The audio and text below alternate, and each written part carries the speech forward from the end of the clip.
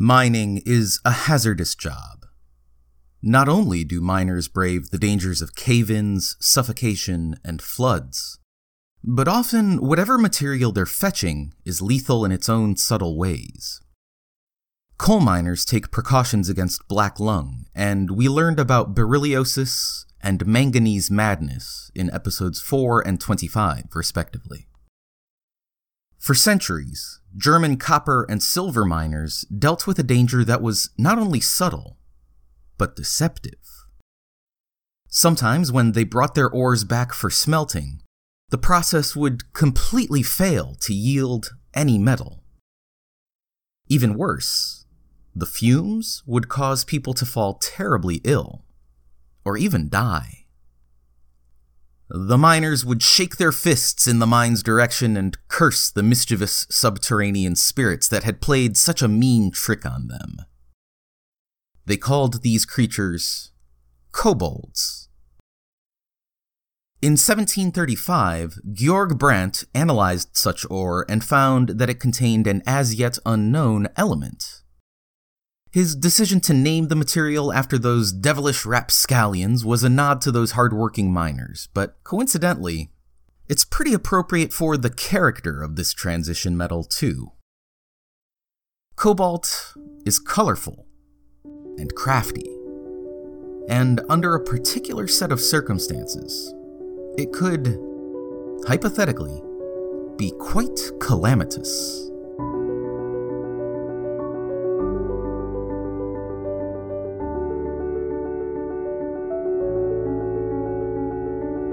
You're listening to the Episodic Table of Elements, and I'm T.R. Appleton.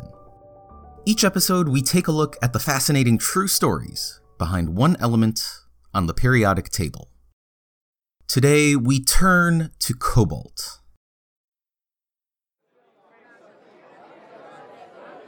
Imagine you're looking down on a crowd milling about, waiting for a Metallica concert to start.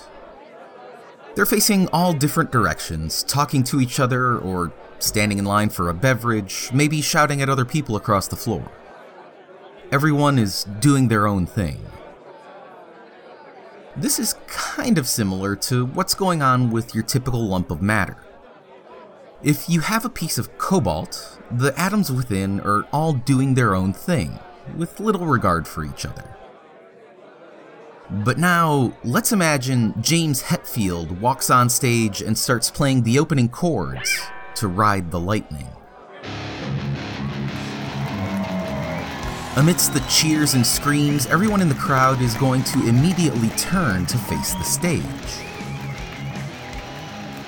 When we expose our lump of cobalt to a magnetic field, a similar sort of thing happens. Its constituent atoms will now immediately turn to align themselves with that field. That's what's called ferromagnetism, and it's a pretty rare property among the elements. Only iron, cobalt, and nickel reliably exhibit ferromagnetism.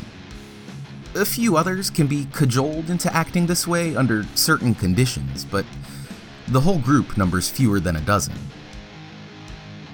Being part of this elite squad was one of the factors that led to its use in an experiment that completely shattered our understanding of the universe.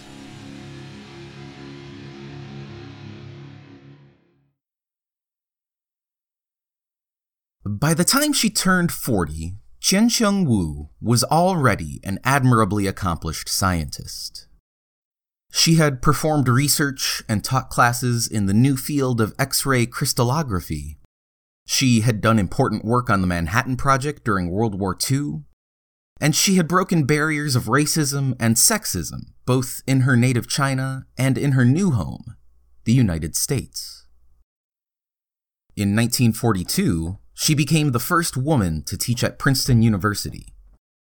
And 10 years later, she was the first woman to achieve tenure at Columbia University. By 1956, she was, quite understandably, ready for a break. War and political turmoil had rendered it impossible for her or her husband to visit their family in China since they had left 20 years earlier. So they were planning to finally make that trip that December. But for as excited as she was to see her family, her mind was elsewhere. Her colleagues in the lab had recently proposed an idea that she just couldn't stop thinking about. To understand it, we'll need to start with a little background first.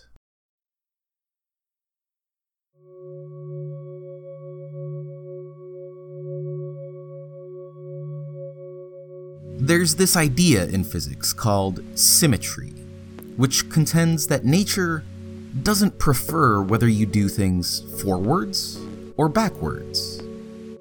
There are different kinds of symmetries. For instance, charge symmetry suggests that if you were to swap all the particles in a chemical equation for their antiparticles, positrons for electrons and antiprotons for protons, the calculations will work out the same. It's kind of like comparing the equation 2 plus 3 against the equation -2 minus 3. Either way, you wind up with an absolute value of 5.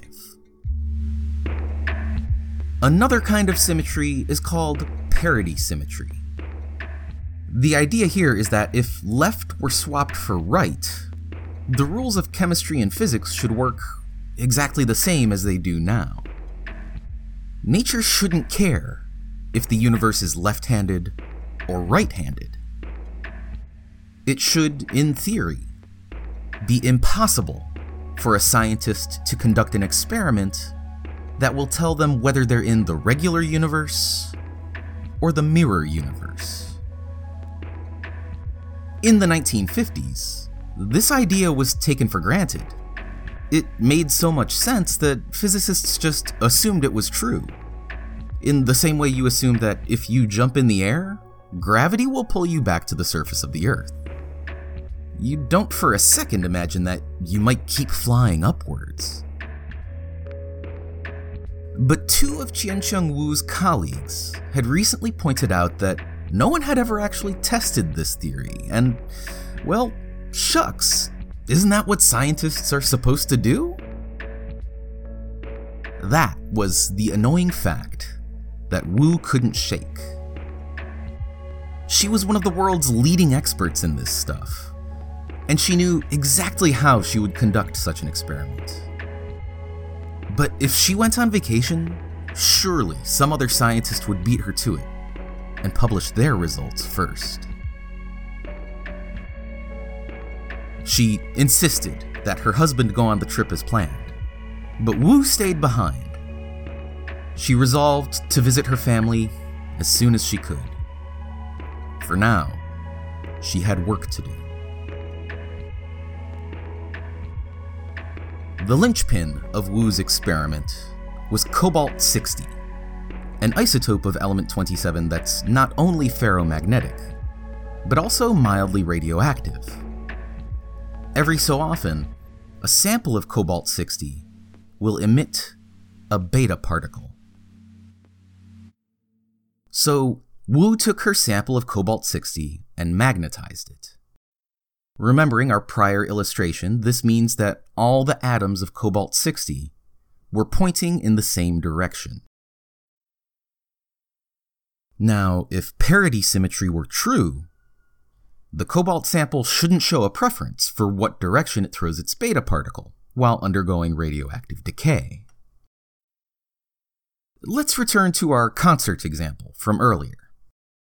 The crowd has been magnetized, so everyone is looking at the stage. To represent radioactivity, let's say that this crowd is particularly rowdy. So every once in a while, someone in the audience violently throws their beverage. That beverage is like a beta particle. Even though everyone is looking at the stage, you shouldn't be able to predict which direction the crowd is going to throw its beverage. It might get thrown stage left, or stage right, or smashed down on the ground, or lobbed high up in the air. But what Wu observed was that the magnetized Cobalt-60 did show a preference. It emitted almost all of its beta particles in only one direction. It's like if everyone at the Metallica concert decided to hurl their bottles only at drummer Lars Ulrich, pelting him incessantly the entire time.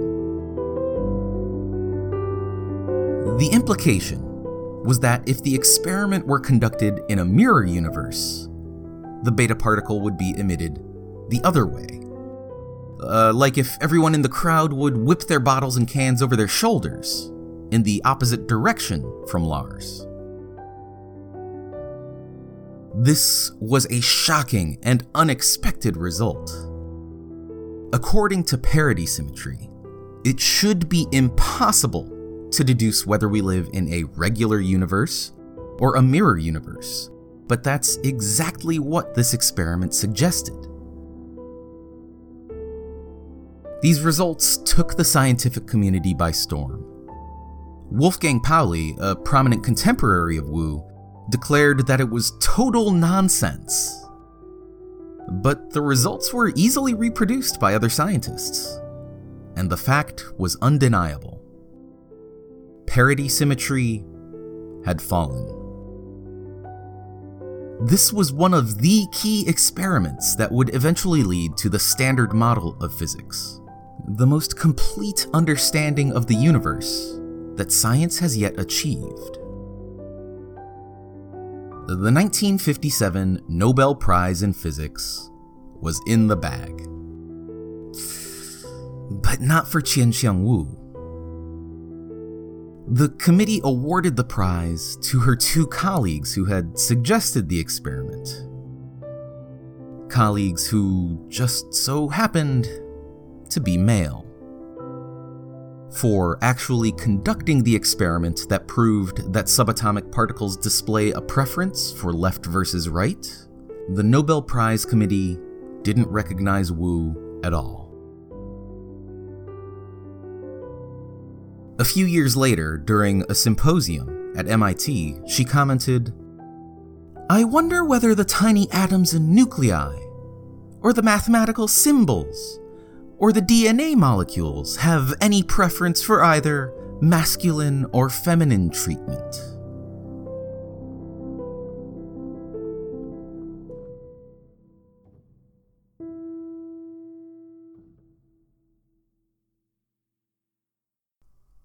Qianxiang Wu might have broken the rules of nature with a piece of cobalt, but most people probably didn't notice. Around the same time, nuclear physicist Leo Szilard proposed a use for cobalt that would have been impossible to miss.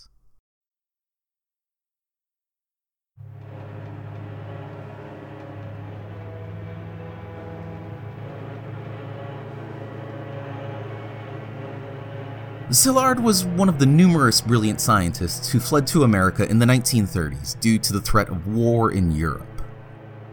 He was the man who first theorized the nuclear chain reaction, which is the mechanism at the heart of the first atomic bombs. But before those could be built, someone would have to convince the government that it would be worth all the time, money, and research necessary to build them. He decided to write a letter to Franklin D. Roosevelt, then President of the United States, outlining the unimaginable danger of such a weapon and warning that Nazi Germany was surely trying to develop one. The only option, Szilard implied in his letter, was for the United States to beat them to the punch. But getting the attention of the American president was at least as difficult in 1938 as it is today, and Szilard knew he didn't have that kind of pull. He did, however, have one very influential friend, Albert Einstein. Einstein was just as much of a household name in the 1930s as he is today, largely thanks to his theory of relativity. So he signed his name to Szilard's letter. Even so, it almost never made its way to FDR's desk. There was a world war going on, after all, which tends to be a rather distracting thing. Of course, eventually FDR did read the letter, and the years-long Manhattan Project was successful in creating the atomic bomb. And Szilard was horrified. The problem wasn't that the US had built the bomb. Szilard had directly worked pretty extensively on the Manhattan Project, after all. But he had also written the Szilard Petition, a proposal signed by 70 scientists urging that the bomb be used as a deterrent, not ever as a weapon. Further, it suggested that after the war, the bomb should be placed under international control in an effort to discourage an arms race. This letter would never make its way to the president's desk. Secretary of State James F. Burns thought the idea was preposterous and refused to deliver the letter. Most of the signees never worked on a weapons project again. And, of course, the United States dropped atomic bombs on the Japanese cities of Hiroshima and Nagasaki, killing hundreds of thousands. Szilard was disappointed in the country and in himself.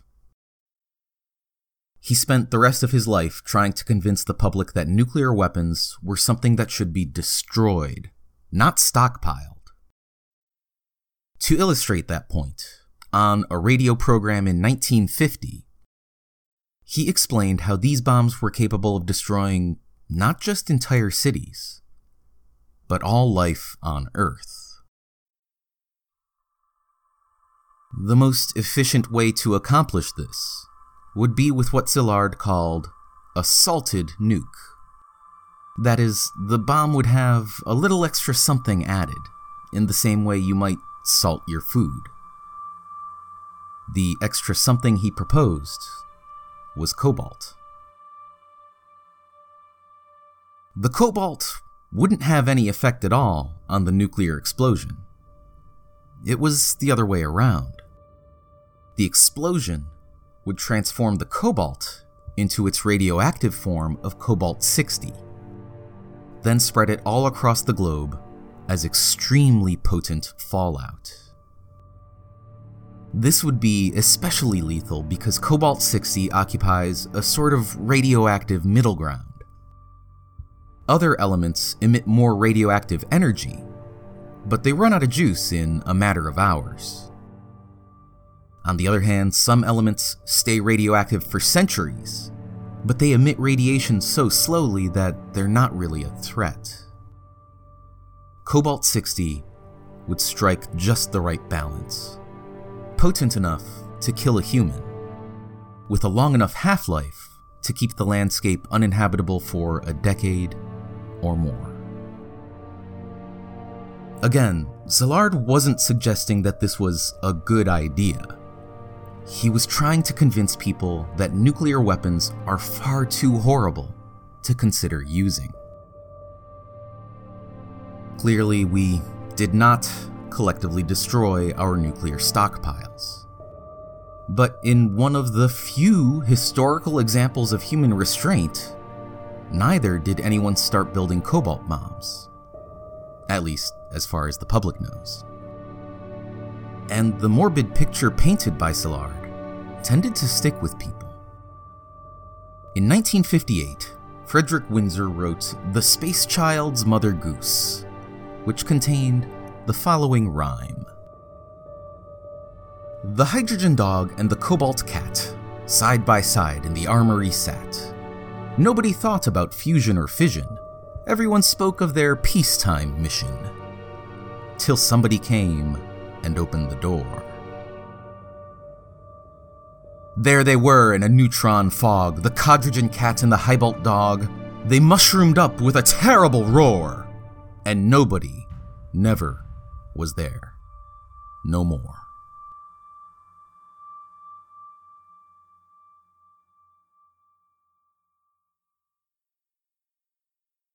In an odd twist of fate, in 1960, radioactive cobalt would actually save Leo Szilard's life. That year, he was diagnosed with bladder cancer, and cutting-edge radiotherapy that employed cobalt-60 completely eradicated the disease from his body. Considering we've spent most of this episode discussing one rather dangerous isotope of element 27, you'll be relieved to know that you're far more likely to encounter cobalt as a completely stable and ordinary metal that nonetheless has plenty of uses. For centuries, cobalt has been used as a naturally occurring source of the color blue, particularly in paints and for decorating porcelain. Similarly, it's almost certainly present in any beautiful blue glass you can get your hands on. Alongside vanadium and lithium, cobalt is an element that's important in the production of batteries. So if you prefer to collect your elements by adding them to your portfolio of financial assets, you'll find plenty of experts trying to convince you that there's a fortune to be made with cobalt. Personally, I have no idea if that's correct or crap. But speaking of crap, you could try to harvest element 27 from cat litter. It's sometimes added to the mixture in the form of blue crystals that change color when it's time to throw it out. That's a practice that's losing popularity, however, as veterinarians warn that it might not be the healthiest thing for your cat. Similarly, there was at least one case in the 1960s when cobalt was added to a particular brand of Canadian beer as a foam stabilizer. But when customers started suffering a higher than average rate of heart disease, cobalt was removed from that too. The discerning collector will need to pack their bags this time because the most reliable place to find pure cobalt is right at the source. And the Democratic Republic of the Congo is responsible for producing over half the world's supply. To put it lightly, raiding the mines of the Congo would be a perilous undertaking. But please, don't let all this scare you away. Like many of the others we've looked at, today's element is a crucial part of a balanced diet. In the same way that magnesium sits at the center of chlorophyll, so does cobalt sit at the center of the vitamin B12 molecule, a nutrient that's used by every cell in the human body. British chemist Dorothy Hodgkin discovered that little tidbit while using a technique called protein crystallography. And for that, she won the 1964 Nobel Prize in Chemistry. One of only 5 women who have ever earned that honor as of 2018. There is probably no more concentrated food source of vitamin B12 than the yeast byproduct known either as Vegemite or Marmite, depending on where you're from.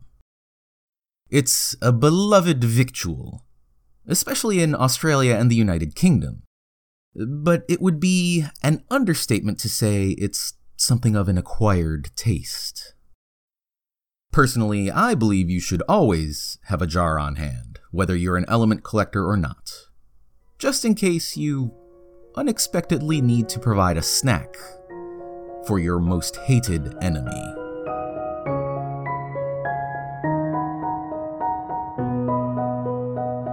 Thanks for listening to the episodic table of elements. Music is by Kai Engel.